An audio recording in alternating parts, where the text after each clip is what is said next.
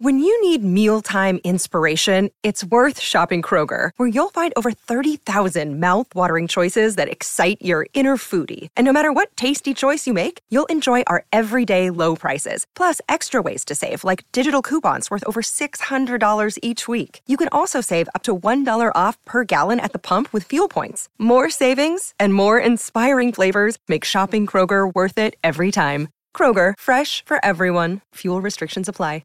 I was very surprised, Adam Cooney, when this story emerged a couple of days ago with the possibility that the Cox Plate, Australia's greatest race, may be moving back to the end of November. A man who's all over it, wrote a very good story in The Age today, is Damien Ratcliffe, who is a journalist for The Age, and he's the man with all the info when it comes to this story. Damien, good afternoon.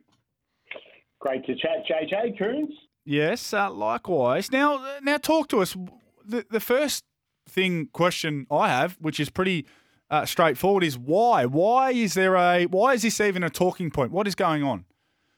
Look, I think the point is that footy, obviously, as you guys know dominates our paper, dominates the Herald Sun, dominates your radio station right up until Grand Final day.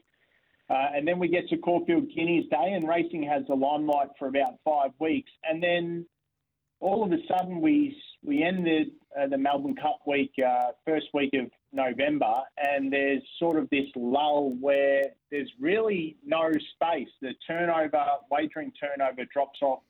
You know, from Champions Day is $160 million in turnover, and then we go to Cranbourne Cup, which is only 60. So I think the new racing CEO, Racing Victoria CEO, Andrew Jones, who was one of the pioneers for the Big Bash, believes that racing could be taking better opportunity of mid and late November.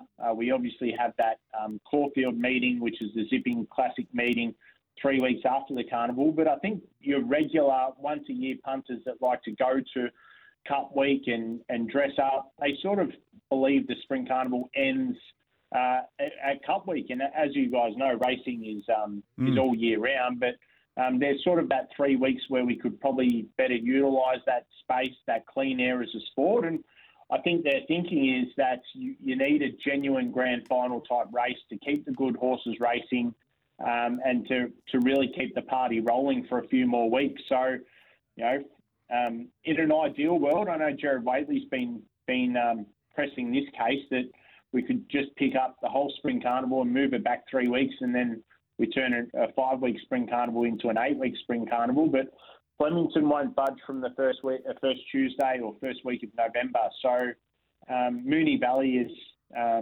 keen to explore the potential opportunity to move the Cox Plate to November, which would give them an extra meeting, and being probably the little brother of the three metro clubs, potentially a pretty lucrative move for the club.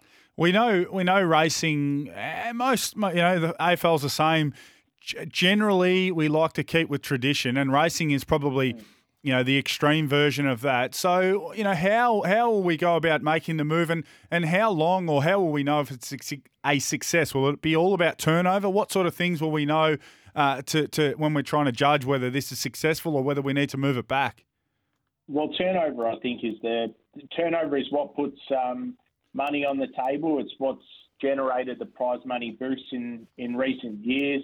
Obviously, crowds will be important, being weather dependent, of course. But, I think it's a total engagement, and the best way to judge engagement is how much people are betting. And they see that, once we go to Cranbourne Cup, the wagering drops and people think the carnival is over. And by trying to have more metro meetings continue through on beyond Cup Week, I guess they'll be hoping that wagering stays strong, that the party continues, that people continue to dress up and go to the races, and we don't see this drop off a cliff. So will the Manikato go with it? Yeah, that's the plan. Obviously, not sure if you remember, but the Manikato, usually the Friday night before the Cox Plate, we had wild weather that Friday night, and lightning struck just before they were meant to run out onto the track. And they postponed that race 24 hours, and it was run on Cox Plate Day. literally the race after the Cox last Plate, race, and it was wasn't a great success. Yeah, I think it was a great success. The turnover was good, and the idea is, the Manikato could go with it.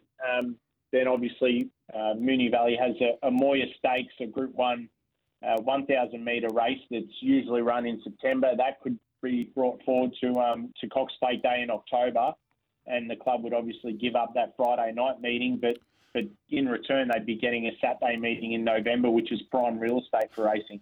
Damien, in a word, because we've got to get to the 4 o'clock news, and we thank you for your time. Do you think this move will happen? Yeah, I think they'll take the punt. You've got 3 years until Moonee Valley's under reconstruction, and I think they might use it as a chance to have a 3-year trial and see if it works or not. I like it. Damien Ratcliffe, we can read all about it with your very fine work with The Age. We thank you for your time, and we'll speak to you again soon. Anytime, gents. Cheers. There's Damien Ratcliffe on the potential movement of the Cox Plate. We'll be back after 4 with plenty more.